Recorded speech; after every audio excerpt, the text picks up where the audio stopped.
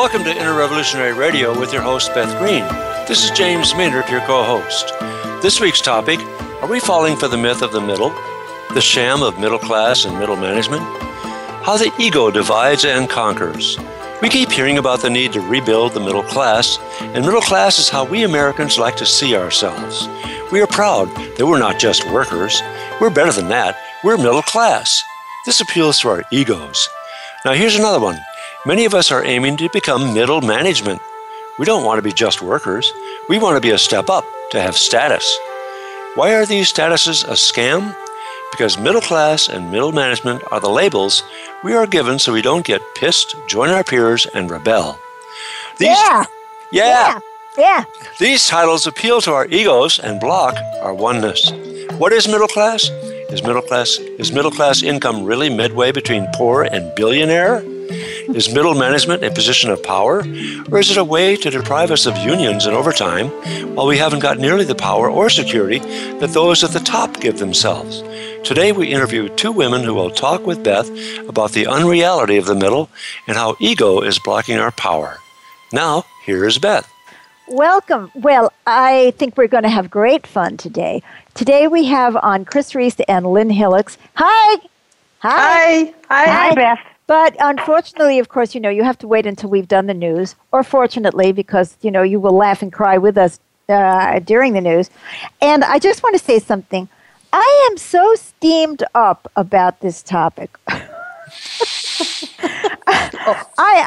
topic, Beth? Just this topic? No, I am steamed up about a lot of topics, about how we delude ourselves out of power. And we've got a great show coming up next week about healthcare. Like, why is it such a radical idea that we should have national health care? Like everybody else has it. But see, there's just so much delusion in our nation, and it is being exemplified by none other than the presidential primary, right? So much delusion. So I'm going to be quiet, though, because, I'll have plenty of time to be steamed up after the news. So take it away, James. Okay, as if you're not already steamed up enough, perhaps this will even help you further along in that direction. Oh, yeah. Okay, while we've been preoccupied with our presidential primaries, climate change continues, along with violence against women. And we'll be highlighting these topics in today's news. Can I say something about that? Yes, go ahead. Well, I just want to say, I am not saying that Donald Trump does not make racist remarks and that the stuff about Mexicans is horrendous. Yeah, and the stuff about the judge. But everybody is like, oh, my God, we can't have a nominee who is going to attack the judiciary system. No, excuse me, we can't have a nominee who doesn't know that there's climate change. Climate change is what's going to ruin the entire planet. But we get all fixated on, oh, that wasn't nice. And that's really showing what a pig he is. And I mean, again, I'm not saying that isn't showing what a pig he is. But where is our sense of proportion? I mean, can we ever wake up? Anyway, please carry on. Well, we're trying to wake people up as best we can. We are. So here's a good story reported by the CNN on June the 8th. Norway becomes the first country to ban deforestation. You heard me, banned it.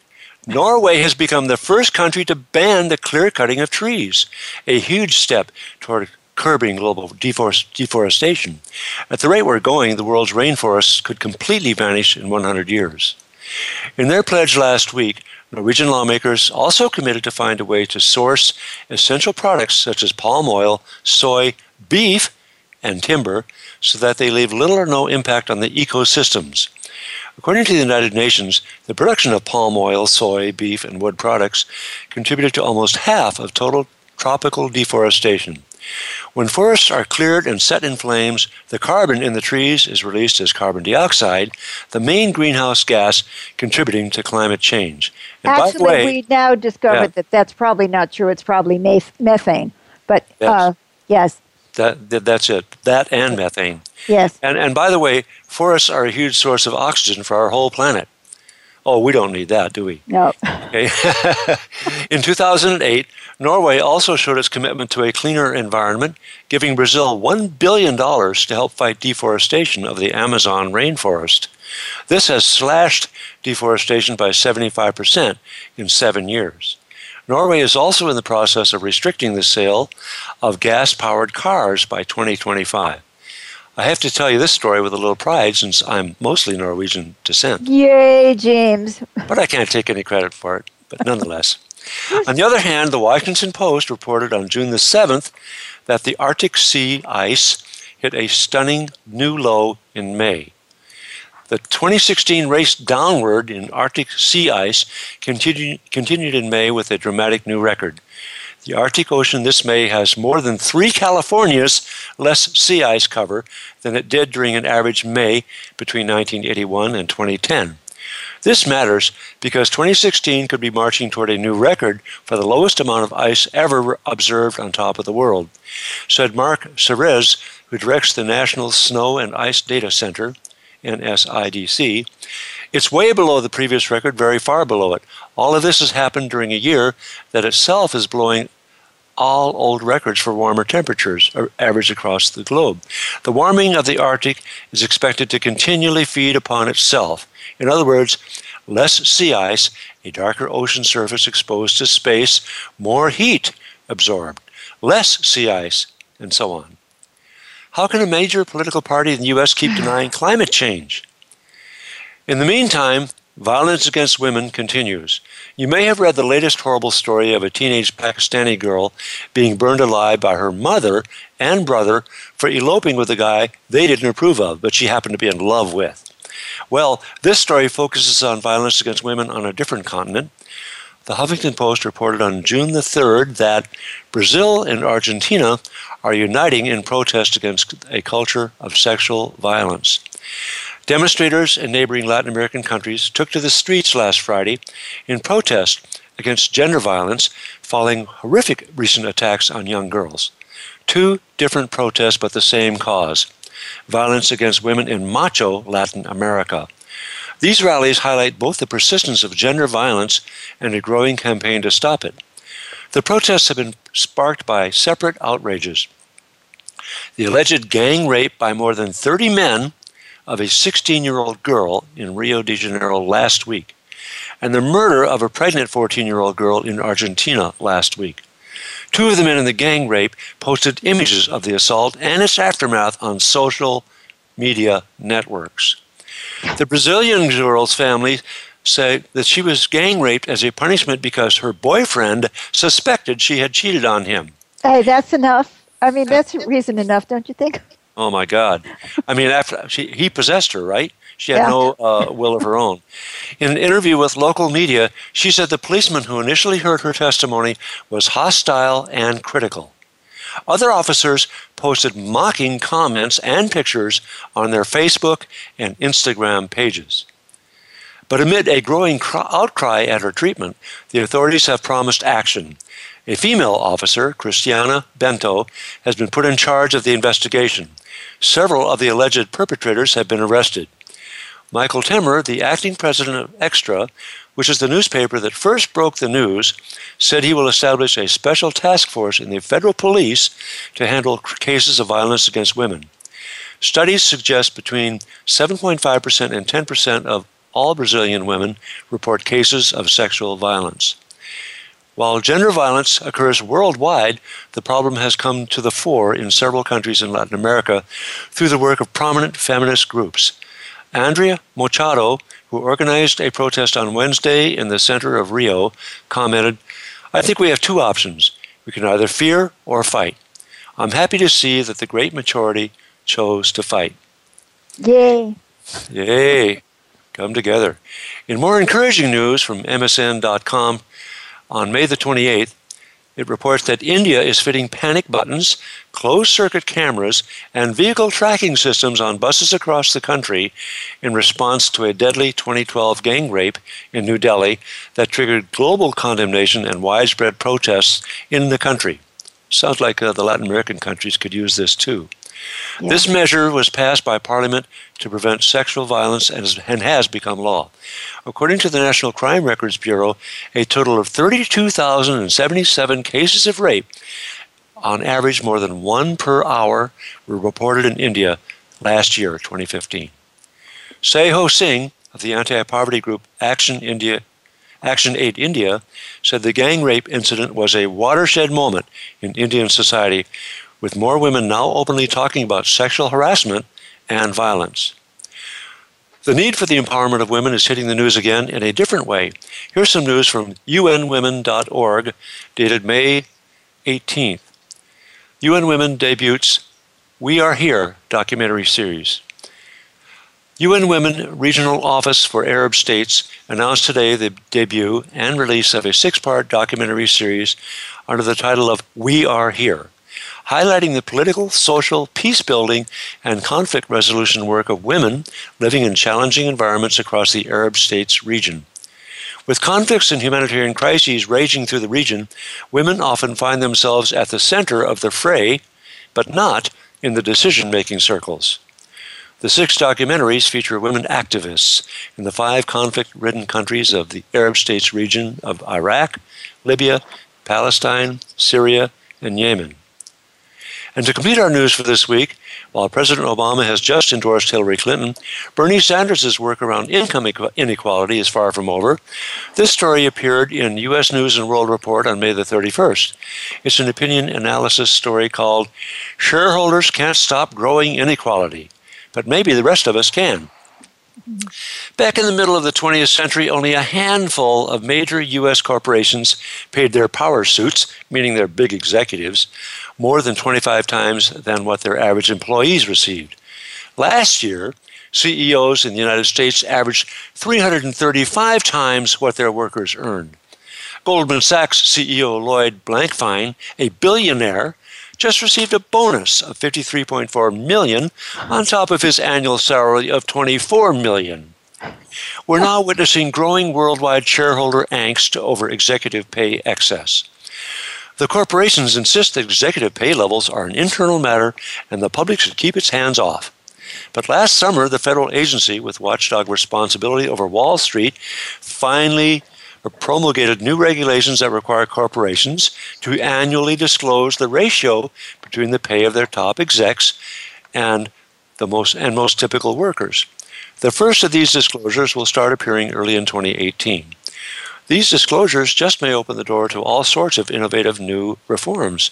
We could, for instance, deny lucrative government contracts to companies that pay their CEOs more than 25 or 50 times what they pay their workers. Beth? Wow, so many interesting things that you read, and this, of course, is just a smattering of the news. Every week we do the news of the Inner Revolution. The Inner Revolution, for those of you who have never heard our show before, is about a growing consciousness of oneness, accountability, and mutual support. And, you know, I was thinking about the whole middle thing as we were listening. I mean, how many of us have called ourselves middle class? And how many of us really have income in between, in the middle, between the guy who's the billionaire or the guy whose annual salary and bonuses is like $75 million? You know what I mean? Are we really in the middle? Now, it's just ridiculous, but there's something about that I really want to share. We have gotten this idea that there's something wrong with taking a strong stand for something. Like somehow or other that you're a maniac if you actually believe that we shouldn't have homeless people or that children should have nutritious lunches available to them no matter what their income level, or that we shouldn't have lead in the pipes, or that we should have health care for everybody. These are not radical ideas. These are common sense ideas, but we have been somehow sold a bill of goods that you can't take a strong stand on something. I mean, you can't say that women should be given equal pay for equal work, or that, people should use a bathroom according to their identity. I mean, that's not temperate. It's not moderate to say these things. And somehow this idea about being in the middle and being moderate is all wrapped up in this culture that we have, which says that real passion about real injustice is somehow crazy. We have this wild-eyed socialist presidential candidate who's just talking common sense, who's just talking about extending the New Deal, which, we passed in the 1930s, as far as I remember. So, I don't know. It's fascinating. So I just wanted to put that spin on this whole conversation that we're going to have about the middle, that somehow or other we think that this is really the place to be. And so with no further ado, I'd like to introduce again our guests, Chris Reese and Lynn Hillocks. Okay, so Chris, why don't we start with you with telling us about what's so middle about you, and why did you want to be in the middle to start with? Or what you thought was the middle? Sure. Well, what did I think was the middle? I thought middle class was living in a good neighborhood, maybe not the best neighborhood, but in a good neighborhood, definitely owning a home, having cars in the garage, being able to take vacations, being able to afford to send your kids to college, having money to go out to eat when you wanted to, having disposable income to do things that you wanted to do. Like if your family was into skiing, you could afford it, or if your family had other hobbies, you could do it. So now, see, I want to say something about that right off the bat, because I think that in some of the background material that was prepared for the show, it said that middle class, and by the way, I'm going to tell you what the actual definition of middle class historically is, and you may know this, or you may laugh. But what you're talking about, of course, is about income. It has nothing to do with class, first of all. Secondly, it isn't middle. And thirdly, and in this material that I read, it said that a middle class is like you should be able to pay your bills and get your needs met. Why should that be considered middle class?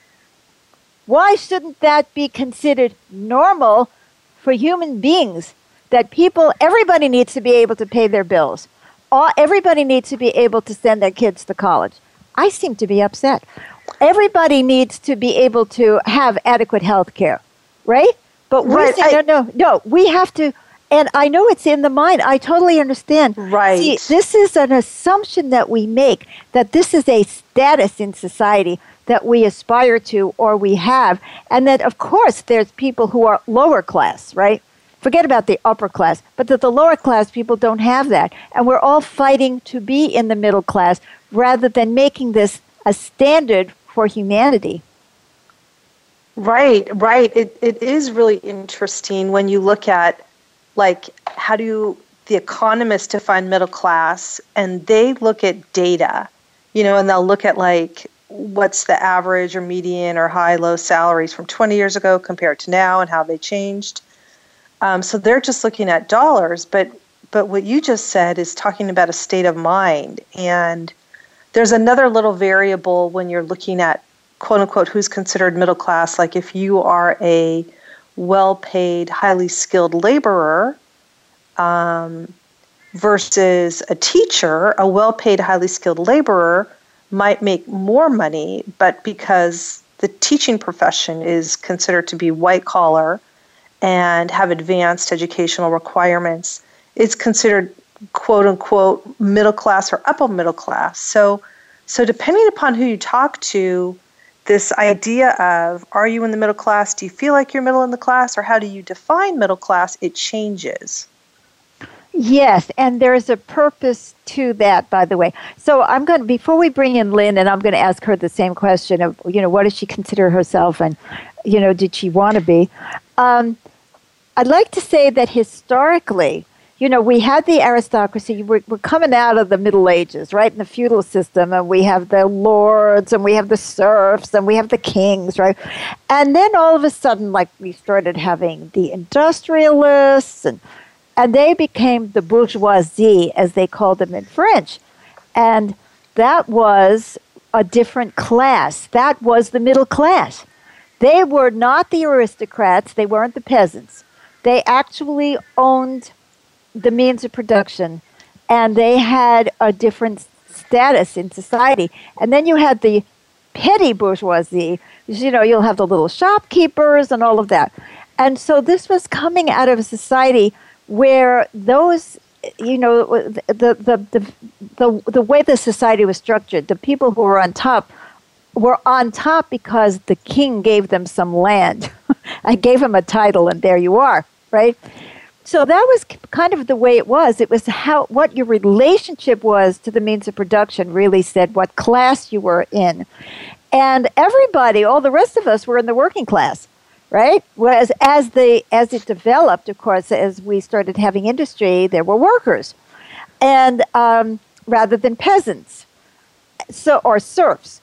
Or slaves, for that matter. Okay, so those of us who were working for the people who owned the means of production were the workers. Well, I don't know what kind of fancy title you give yourself. You're still working for the man. You know what I mean? You're a worker. And if you're a teacher, you're working for the government.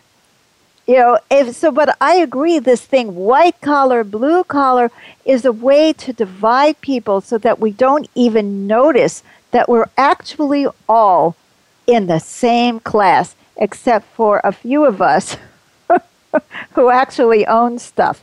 And then there's those of us who don't have jobs, who are the unemployed, and, we're at the bottom of the barrel because, we don't even have the status of worker, right? So anyway, I just wanted to throw in that little bit of history, just to throw a little bit more confusion into this. Okay, so Lynn, what about you? Do you consider yourself middle class, and did you want to be? Well, I never really thought about middle class. As I was growing up, I thought we were part of the intellectual class. Whoa, yes, that's another one. Because my parents were teachers. Right. But we never had enough money. Right. And I think that I kind of stayed stuck just in that thought for a very long time. And of course, I never aspired to be in the middle class. I wanted to be in the upper class. Right. My dream was to marry a doctor or a lawyer. Right. And just skip right up to the heights. And now I don't even know what I am. I do consider myself part of the middle class. I did some research on my own in preparation for this show, and I did a few interviews around my office asking people if they thought they were middle class. And it was very fascinating. People making the same amount of money, one person would say they're definitely middle class, and the other person would say, no, I'm poor. Oh, that's fascinating. It's very fascinating. It depends on how many people that you're supporting on that salary, too. True. That's true. But I think Lynn is really making a good point. I mean, which you were making too earlier, of how subjective this is and how muddied the waters really are. Like Lynn is saying, okay, we were the intellectual class, which is a step higher. I mean, that makes you above everybody. I remember having that thought too. I'm glad you brought that up. That somehow the intellectuals were above the wealthy, were above the owners of industry, above everybody. Because we were just outside the system altogether. So yes. Oh, you know what? My dad was in sales, and I totally would have looked at Lynn's family as like being above us because they were intellectual. Uh-huh. I wouldn't, because Lynn and I know each other, I know my family had more disposable income than she did at different times, but totally I would have definitely looked up to and held in very high esteem someone who was a professor level, teacher. Oh, yes. Oh, yes. And let me add another little squiggle to the salesman thing. I grew up when I started to realize that a salesman, my father was an independent contractor, right? He went out, he sold, was not a salaried employee. So in some ways, you would say, well, he was above worker. But my father didn't make as much money as the average worker because he wasn't a very successful salesman. And it was a very low-level job, really. He carried his samples around from one hardware store to another and tried to get them to buy coffee mugs from him. What do you call that? Middle class? Is that, on the level of the guy who owns, Walmart, or even a guy who owns the store that my father was trying to sell to. And so look how confusing that is. So I grew up with a sort of embarrassed feeling that somebody was going to think we were middle class when we were actually dirt poor. But poverty, class, right? Is it about poverty, or is it about your relationship to work? What is your relationship to your work? Are you working for somebody? Then you're a worker. What horrified me, Chris, and this may come as absolutely no surprise to Lynn, when I did go off to school myself, and I met the professors, I saw the songs and dances that they went through, I saw how political it was. They're workers. They're kissing up to the chairman or to this or to that. They don't have any power. They can be fired. They can be hired. And they are just sleazeball workers like the rest of us, with a few exceptions. I mean, anybody who has integrity and really does what they believe in is an exception in my mind. I'd like to add something here, too. My father was a blue-collar worker.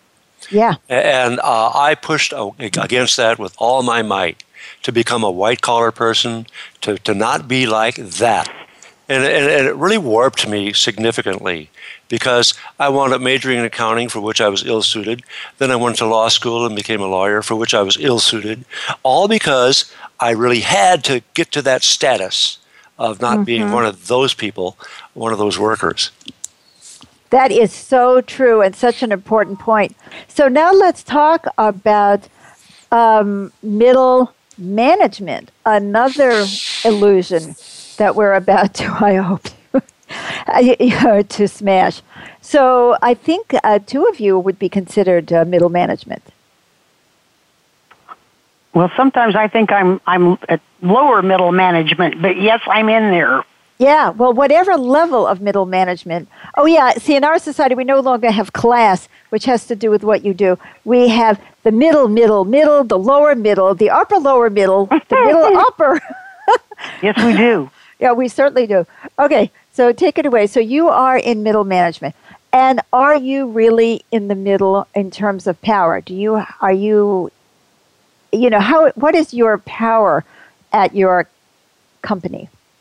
Well, I do feel powerless. I feel caught between the expectations of upper management and the goals of upper management and the very independent will of the union employees. Yeah. And it's stressful. Yeah, I love where I work, but I don't feel like I have very much power at all. And did you think that you would, when you got a middle management role, you're some kind of a supervisor? I mean, you can say as much or as little about your job as you wish to divulge. What field you're in or what your rank is. But did you actually think that you were going to get some power when you got the job? Well, I don't think, I think I would, when I got the job, I believed I was going to have a lot of hard work ahead of me. Yes. But I do believe that somewhere in between then and a few months ago, I believed that I had power. And I tried to exert that power, and it only caused me pain. I am just lately coming to realize that I just have a job. I'm just on the same level as my workers. Yeah. See, I say my workers. I heard that. But they are the workers, just like I am. Yeah. And it's hard to break the illusion of power. Yeah, well, I think people work real hard in order to get these positions, not only because they get, somewhat more money than the people who are lower than them in their own company, maybe, usually, sometimes, depending on the way the compensation is done. Mm-hmm. But it also is like so ego, as like, oh, well, I'm, a senior vice president, or I'm a supervisor of such and such. And it's like we trade off our power as workers for that illusion. We do. I do work. I work for the largest healthcare company in Southern California, and it is actually bringing in leadership development, which is trying to break down the hierarchy and have us manage from a servant mentality. And I really appreciate that. It's a very hard nut to crack, especially when you have doctors involved who are kind of raised on ego. Yeah. But I do think that there is a turn in some companies away from that. I love that, and I'm so happy for that. And that's, again, instead of thinking about things as, here's the hierarchy, where do you fit in it, why don't we start looking at the needs? And that's what I was talking about earlier about middle income. Why do we think that having enough money to pay our bills, which was actually in one of the things that that you researched, is that how people define middle class. My God, why shouldn't everybody have that? And why shouldn't everybody have a say in the workplace? And if you're in healthcare, maybe the patients should have something to say too. And what about you, Chris? What about your sense of power? Where are you in the totem pole? I definitely am in middle management, and I am in a position to make decisions, and I'm also in a position where I need to, execute on decisions made above me that I had no say in. Yeah. And one of the interesting things that I found when I was doing research for this show is that people who are in middle management, like Lynn and I are statistically more likely to have stress and anxiety and depression because, we're not the C-suite or the owners who get to make the decisions that the rest of us have to implement. So we often feel like an inherent stress because there are things we have to make happen and train people on and, push, nudge, cajole people to do that weren't necessarily our idea. And because we're in middle management, we're supposed to implement these ideas. So I would say I feel that pretty acutely. And I don't think it's specific to the company I work for. I'm in the financial services industry. And I'm in my mid-50s, so I've worked for, different companies. And I would say that I wish that there was what Lynn was just describing, a move in our industry towards looking at the people and the service first, and collaboration. Yeah. There's such a drive for profit. And in the hierarchy, there's just such a drive for profit and a position that has a certain veneer on it. That's a role, Yeah.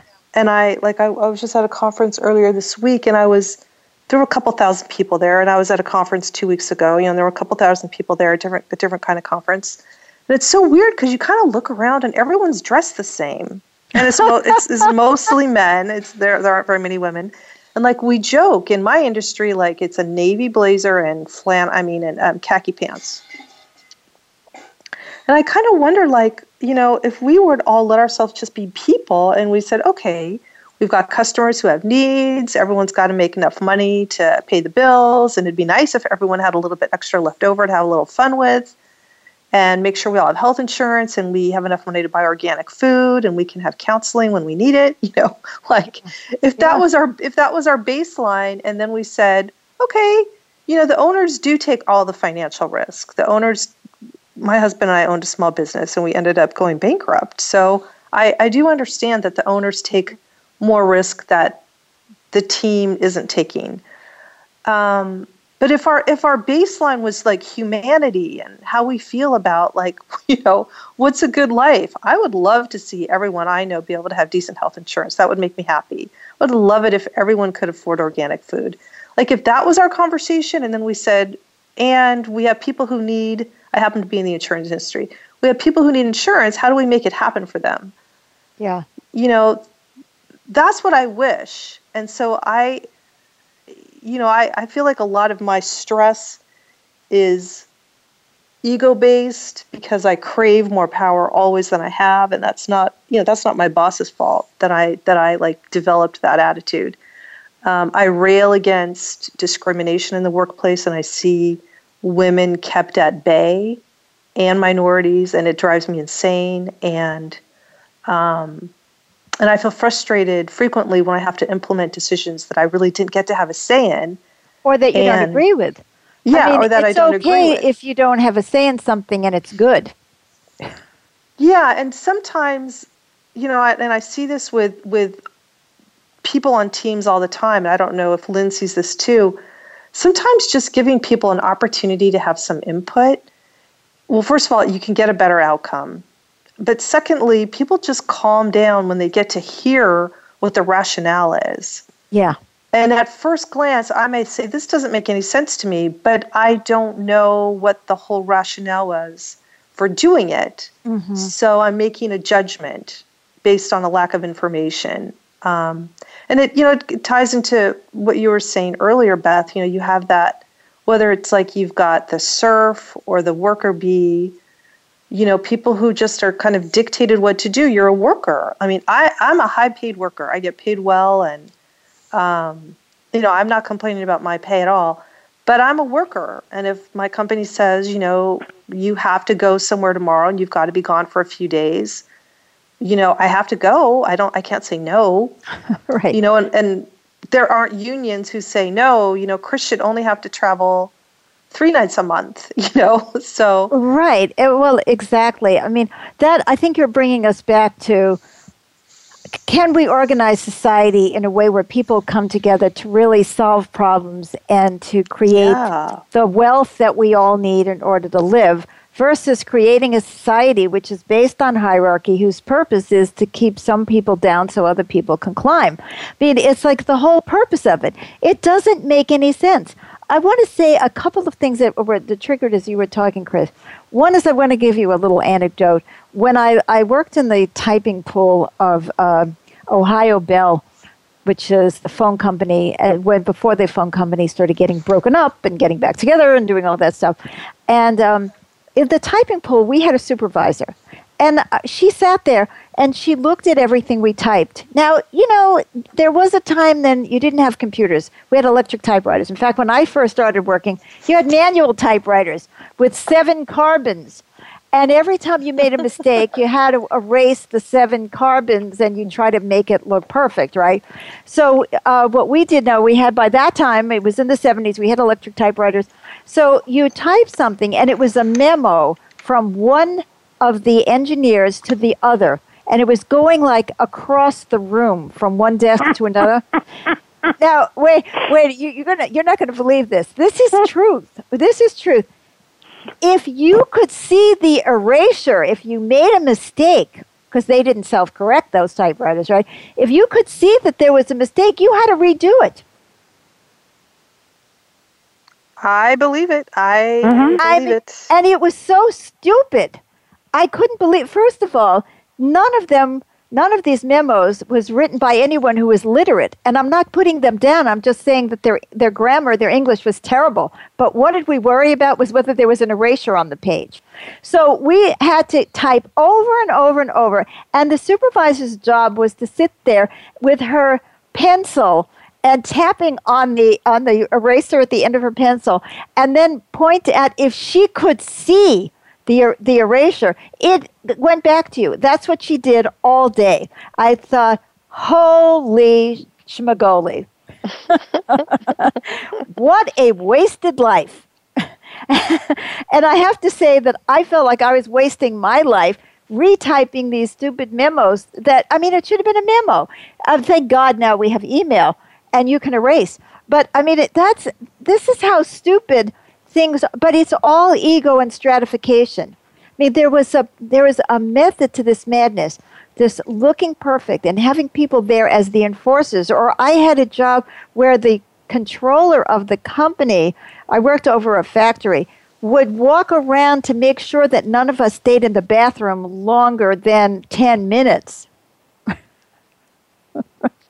Wow. Were those middle management people, Beth? Those were middle management people. This is what I saw of middle management. I mean, it was just insane. And it was so antithetical to the way we should really be organizing ourselves and our work. And these poor people, they did it. I don't blame them. I think you have some statistics there, Chris, about the amount of alcoholism in middle management is like way up there, isn't it? Do you have that? Yeah, let me just, it's interesting. As women rise in their careers, they're more likely to become alcoholic. And when women hit middle management, white collar jobs, the statistics for them to become alcoholic are off the charts. Isn't that something? Now, I don't know whether it's because all the poor people are drug addicts, but I don't know what that means, but I thought that was fascinating. Well, there's such a sense of alienation that you feel when you're sitting there with 4 women typing memos to go from one desk to another. And, this is your career. And we all looked at her as though she was useless, and she felt useless too. And being the enforcer, it's like you were saying, as like these other, like the controller who was the enforcer to make sure that we didn't stay too long in the bathroom. This was a guy, by the way. He had to stand outside the ladies' room because he couldn't go in and tell us to come out. So, these kind of, you look at that, it's pure power. It's pure power. And the woman who supervised us at this factory job, it was a paper bag factory, and I was in the office. If the day ended at 5, you had to be working until 5. You couldn't get up and go to the bathroom, put your coat on so you could leave when the bell rang. No. You had to wait till the bell rang. Then you could go to the bathroom and put your coat on. And it was this, it's just this sense of enforcement, of policing, that people were policed. They were not being evaluated by how much work they produced or how well they produced it or how much contribution they made to the society. And so many of our middle management people, when you really look at it deeply, are enforcers for the owners. And the second thing that I want to say about that, and someone might want to comment on that, but the second thing I want to say is, when you're you own a little mom and pop store, or you own your own hardware store, you're a franchisor, you are really a whole class of your own, of what the middle class used to be, the petty bourgeoisie, that you're taking all the risks, and you are put in that position of having to I totally appreciate the position of those people, and having to wring as much out of their workers as possible. But then you look at the big people. Where is all the money going? It's increasingly going to the top. It's not going to the guy who owns the hardware store on the corner. Right. Well, that's what the statistics show, that since the quote unquote Great Recession. That started earlier this century, that people in the middle class, if you want to measure it by money, that has shrunk, and that people in the upper class, that percentage-wise, more money is going to them. So and they are not personally, they are not personally taking the risks that you did when you and your husband the hardware store. Right. And these people who own stocks, and they're not doing anything productive. They're not even the captains of industry. And these people, they hire, senior executives who are glorified workers. Oh, very often overpaid workers, I have to say. But, I have seen that. in, big corporations, that the big illusion that these people walk around with, like thinking that they're somebody, but the experience that they have is they can be wiped out in a minute. And the big difference is as you get higher and higher, you get severance pay, you have golden parachutes, you have to fire somebody who's bankrupted the company and you have to give them a $52 million severance package, for having destroyed the company. And one of the things that is so painful about all of this is this alienation of the people who are running the company and the people who are actually working for the company, or the people who are buying the products of the company.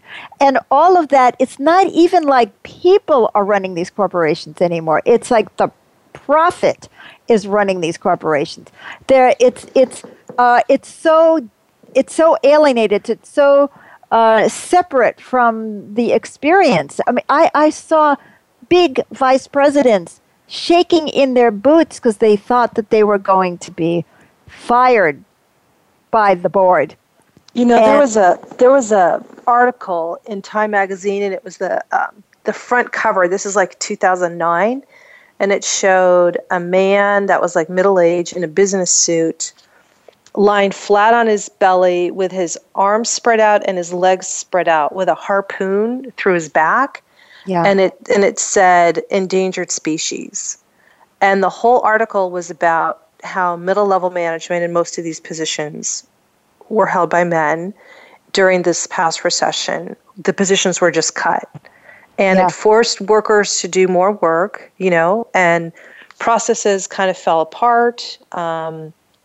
Things unraveled,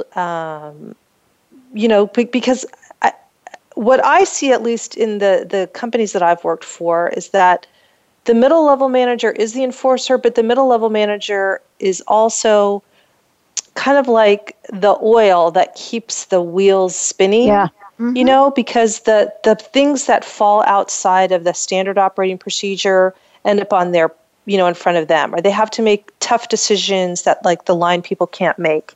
And so there's just a lot of stuff that flows up, that lands in front of me, that is like, where there's some judgment call that has to be made. And so I get involved in that. And I see that with a lot of people in middle-level management at my company. That's kind of how it works out. But what I see that feeds the alienation that you're talking about, Beth, is that inherent in that structure, there's a hierarchy. There is, Sally, who can only make decisions up to this level. And then there's, Chris or Lynn or Frank, who can make decisions above that level. And frequently the way it plays out creates, at least what I've seen, is that it creates more of like, there's like an authority figure and like a child figure. And the authority figure is making the decisions and making these tough calls and telling the child figure what to do.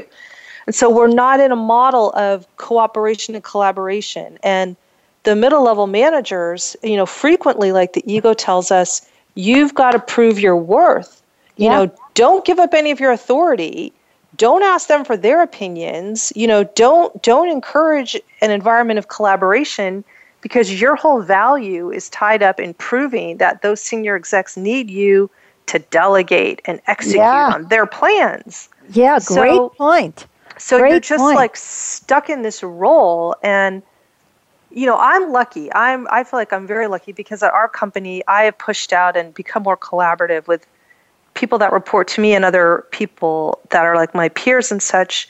And it's encouraged. It's allowed. I mean, I it's not disencouraged, right? It's allowed. But I don't know what Lynn runs into. She works for a much larger organization with different structure than I have.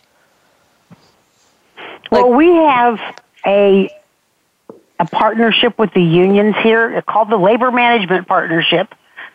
And each department has to have that. It's called a unit-based team. And we really do have a lot of choice. We give the employees a lot of choice about how they want to do something. I mean, if we are told we have to improve a certain thing, but we can take it to our unit-based team and say, okay, how do you want to implement this? And it does help them be much more engaged. Mm-hmm. And results in a workflow that they're much happier with and that works better for them. So I feel very lucky to be in a company that values that. Yeah. And so I don't feel like I have to be quite the enforcer. There are plenty of rules I have to enforce. Cover up your tattoo. Don't wear a hoodie. You can only wear a T-shirt on Friday. Your cleavage is showing. I don't like that music you're playing. Get off your cell phone. But we do value the voice of the employee, and we also have the voice of the patient. We have a council that is consulted with on many decisions that are made in this organization. You know, this is great, and I believe that these are really important changes, but they are all nibbling at the edge of the cheese. Yeah, if you I think you're right. If you look at the way business is structured today, you do have the small businesses that are still running in a way in the same way, but they have to compete with the Home Depots, right? Mm-hmm. And they have to make it with somebody else who has the economy of scale, and within the company, who really has the say? You know, is it the shareholders? Is it the chairman of the board? And what you see is businesses that are not even based on making the business more functional. Very often, the CEOs who are getting the most money are the ones that are doing the short-term stuff that makes the bottom line look better today and guts the company for tomorrow. So, that's critical, isn't it critical? So when you think about it, yes, go ahead, Chris. I just, just jumping to, like, now you're in the realm of publicly traded Fortune 500 companies. Like, that's not where I work, and Lynn is not. That's not where Lynn works. But in that world, it's so inhumane. And when we look at how much money's gone offshore because of the advantageous tax laws that, big corporate money, wealthy individuals have been able to convince the politicians that they put in office to pass these laws to support them and their, agendas. We have this vicious cycle because it starts by saying we have to prop up the price of the stock. And we have to prop up the price of the stock by improving our earnings. And we have to improve our earnings by, pick one, go offshore and don't pay taxes. Pick two, push the jobs offshore so that we can pay unregulated poor people in other countries to make the product instead of keeping it in the United States. Pick three, let's slash our middle managers and let's make our people work overtime. And they don't really have a structure and they don't have people really to help take care of them. Pick four, fight the union, fight the union, fight the union. The unions have been pushed back over the past 20 years. And during that time, the middle class has diminished. Exactly. So in all of this, I mean, you know this, the compensation arrangements are tied to the price of the frickin' stock. So everyone's compensation when you get to a certain level in management is tied to the price of the stock. So you become so inhumane. And I want to just add one more variable to this. We've really got to close. Picture how many people have pegged their retirement to the price of some company's stock. Some of the biggest investors in companies right now are organizations like the teachers' unions. Right. Chris, I have to stop you. It's a great point that you're making. I just want to wrap all of this up by saying, have we started to explode the myth of the middle? That in all of us are running around trying to fix the edges of the cheese, but actually it's a big illusion. And we are separated from each other by ego. I'm white collar, I'm a professional, I'm a this, I'm a middle management, and we're not taking on the whole system, and that's what we need to do. And James, what are we talking about next week? Next week, are we sick of our dysfunctional healthcare system? What's the prescription?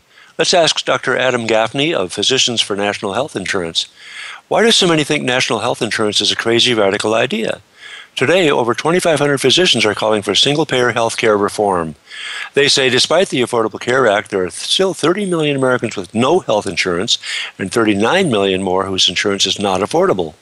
Every other developed nation has some form of national health insurance, yet the U.S. health spending is far higher than theirs. Single-payer national health reform would save nearly $500 billion annually on paperwork and administration, et cetera, et cetera. So we're going to look into this next week. What are the questions like? What does the lack of a guaranteed health care cost us as individuals and as a society? Host Beth Green challenges us to rethink healthcare and interviews Dr. Adam Gaffney, who is advocating single-payer health care. If you can stand up to the insurance companies and establishment thinking, why can't we? Beth? Thanks so much. I hope we're beginning to break down some of the illusions. We believe in oneness, accountability, and mutual support. That is the inner revolution. We need to start realizing that we are one, whether it's the blacks versus the whites versus the Hispanics, or the middle versus the bottom, or the bottom. You know, we are downright stupid. You know, we can't even see what's going on in our own world. Men against women, women against whatever. You know, we don't see that we're all losing and we're all being controlled and we're all fighting each other for crumbs. And I'm not just talking about money. I'm talking about self-love, connection, feeling of value, of coming together. It shouldn't be this way. Join the inner revolution. Come back next week. Thank you to my wonderful guests. Thank you for joining us for this edition of Inner Revolutionary Radio with Beth Green and James Maynard. The next episode will broadcast live next Thursday at 6 p.m. Eastern Time, 3 p.m. Pacific Time on the Voice America Variety Channel. And don't forget Inner Revolutionary TV on voiceamerica.tv. Think outside the box and join us.